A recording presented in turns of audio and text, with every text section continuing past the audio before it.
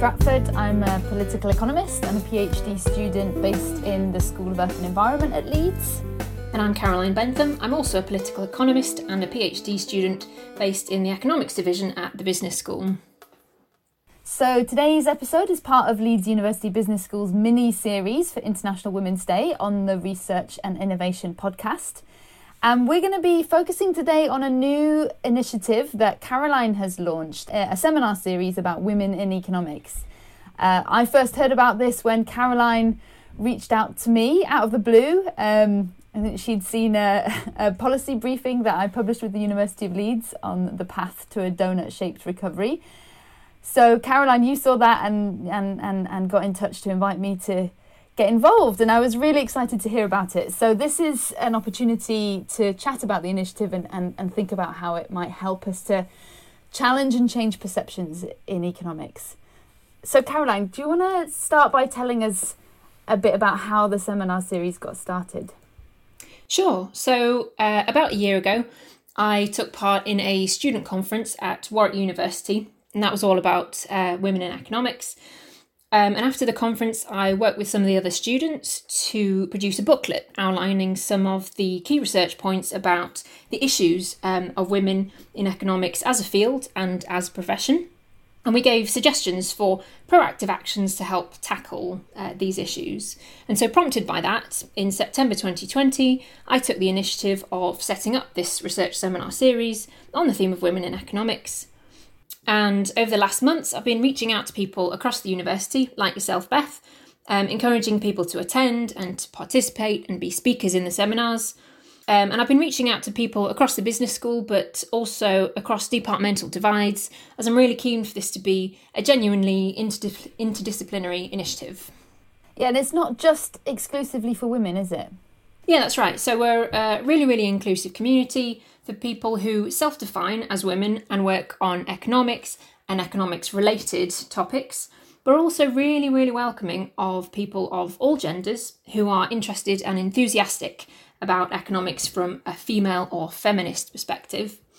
So we've had a handful of seminars so far where we've had speakers from both inside and outside the university on a range of different topics, like thinking about methodology in economics, thinking about the assumptions that are made in economics, thinking, of course, about the challenge of literally being female and working in the economics profession. And I've been really pleased at how just warm and friendly and supportive the group is. We've been doing Zoom meetings, of course, because we can't meet face-to-face because of social distancing at the moment.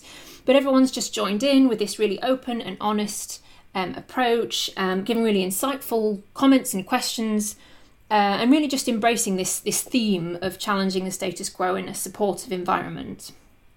That sounds great, and I'm really impressed that you made the effort to proactively reach out to people like myself in other parts of the university, because it's so easy to miss those opportunities for cross-pollination when people kind of stick rigidly within their departments.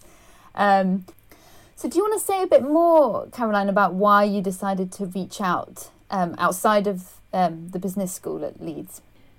Economics can sometimes feel like a very orthodox and maybe not very inclusive discipline. The nature of modern mainstream economics, what we call neoclassical economics, is that it simply just doesn't care about the human elements of the economy.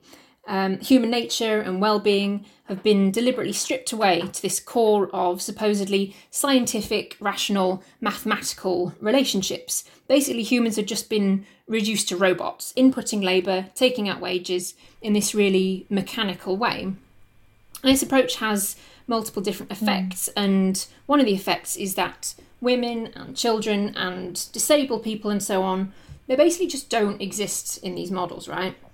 And it means that, for example, caring roles and really any relationships that are non-financial in nature just have zero value in these models. And it also means that the things that women often care about are considered to not be proper economics. So people interested in such aspects of economics have sometimes felt more at home perhaps in departments like sociology or politics, or like yourself in the Department of Earth Sciences, where there's a whole cluster of you that are all taking this approach of thinking about how the economy interacts with the natural world. And that's why I wanted to very deliberately reach out across these departmental divides to bring people together. And I think there's really valuable interdisciplinary insights to be found that way. Yeah, and I'm definitely an example of that as an economist who chose to be based in the School of Earth and Environment because I wanted to ask these really fundamental questions about how the economy needs to adapt to work within environmental limits, you know, to shake our addiction to never-ending consumption growth, and specifically to consider how power imbalances in the current economy need to be tackled if we're to meet the needs of everybody within the means of the planet. Yeah, and a lot of mainstream neoclassical economics has a pretty superficial treatment, both of natural resources and power in the economy. Although I should say, and perhaps this is the same for you, Caroline, I was attracted to Leeds precisely because I knew that there were a number of economists who recognised that and therefore draw on insights from outside the neoclassical tradition. So I'm supervised by an ecological economist in the Sustainability Research Institute, but also by a post-Keynesian economist and a Marxist accountant who were both based in the business school. So was that a factor, that sort of plurality of perspectives, a factor that drew you to Leeds as well? Yeah, absolutely.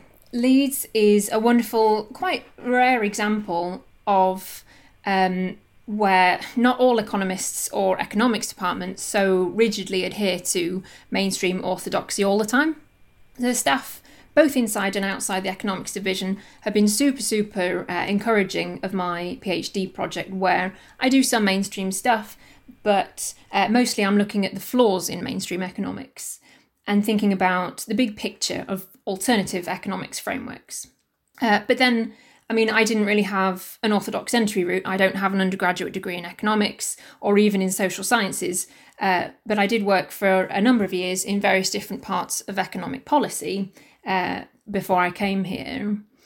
I even worked my way up to being an assistant director at the Government Department for Business, but decided to take a step back from that and spend some time pursuing my PhD so that I could focus on these core issues in why is it that economic policy is so bad at understanding or even caring about human and social outcomes.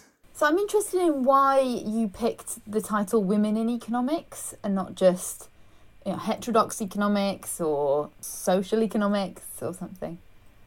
Yeah, that's a really good question. So heterodox and social economics have very specific connotations within the economics world, right?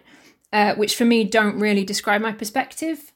For me, it's what I described earlier as the way that mainstream economics really rejects everything traditionally thought of as female, you know, things like caring about well-being, caring about mental health and physical health, even things like community, security, you know, a sense of belongingness. That's what really gets at the heart of what I personally feel is the failing of current mainstream economics. And that means that I think a really useful place to start is by proactively promoting, empowering and encouraging women and female voices and insights. So as I read in that article that you talked about, the policy briefing of yours that I read, so it's something I think that you probably agree with, is that the COVID-19 pandemic has really shown more strongly than ever that health and community and caring and all those things are so hugely important. And we need to do more to value these things, right? And economics has to evolve to acknowledge that, or it faces becoming obsolete and the public will just lose all faith in it. Yeah. But I think there's another reason why your seminar series is valuable, and that's because I think there is still a degree of unconscious patriarchal bias which makes people less likely to consider women as reliable experts on economic matters. And I say that, you know, and I'm kind of embarrassed to admit that, but I say that because I've noticed myself to be guilty of carrying that bias unconsciously.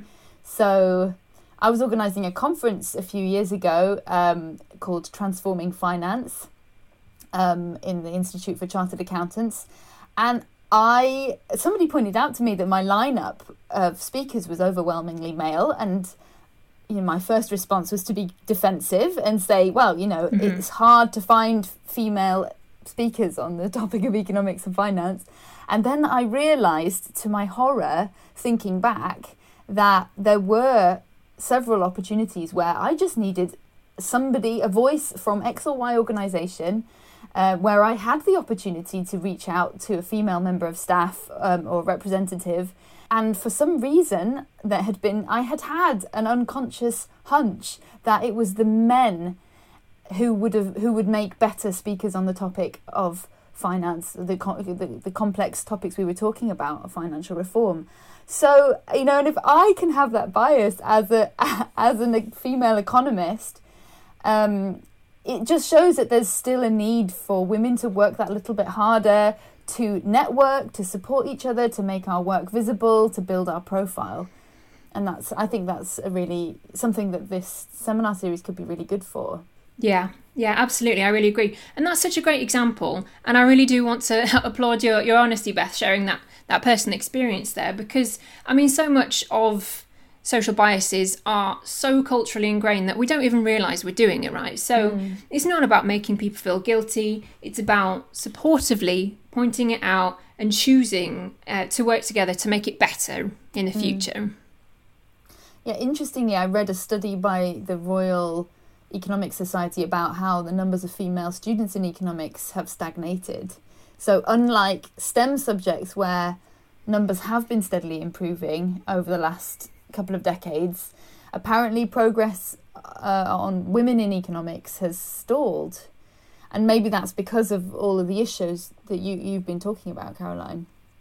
Yeah, absolutely agree. It's so disappointing, exactly what you talk about, this lack of progress in terms of encouraging women to feel that they want to study economics, and we really have to keep working on that. And of course, it's not just about gender, right? It's about all different kinds of social diversity. It's race, it's disability, sexuality or income background, and so on. It's about being inclusive in all different dimensions, right? So what do you think, Beth? Do you think it sounds like you'd be interested in joining?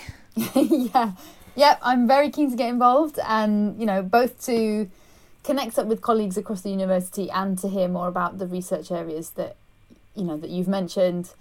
So if other folks listening are interested in finding out more or about mine or Caroline's research or about the seminar series, you can find the links in the episode description. Thanks for joining me today, Beth. You're welcome. It's been a pleasure. And thanks to you guys for listening. We hope you enjoyed it.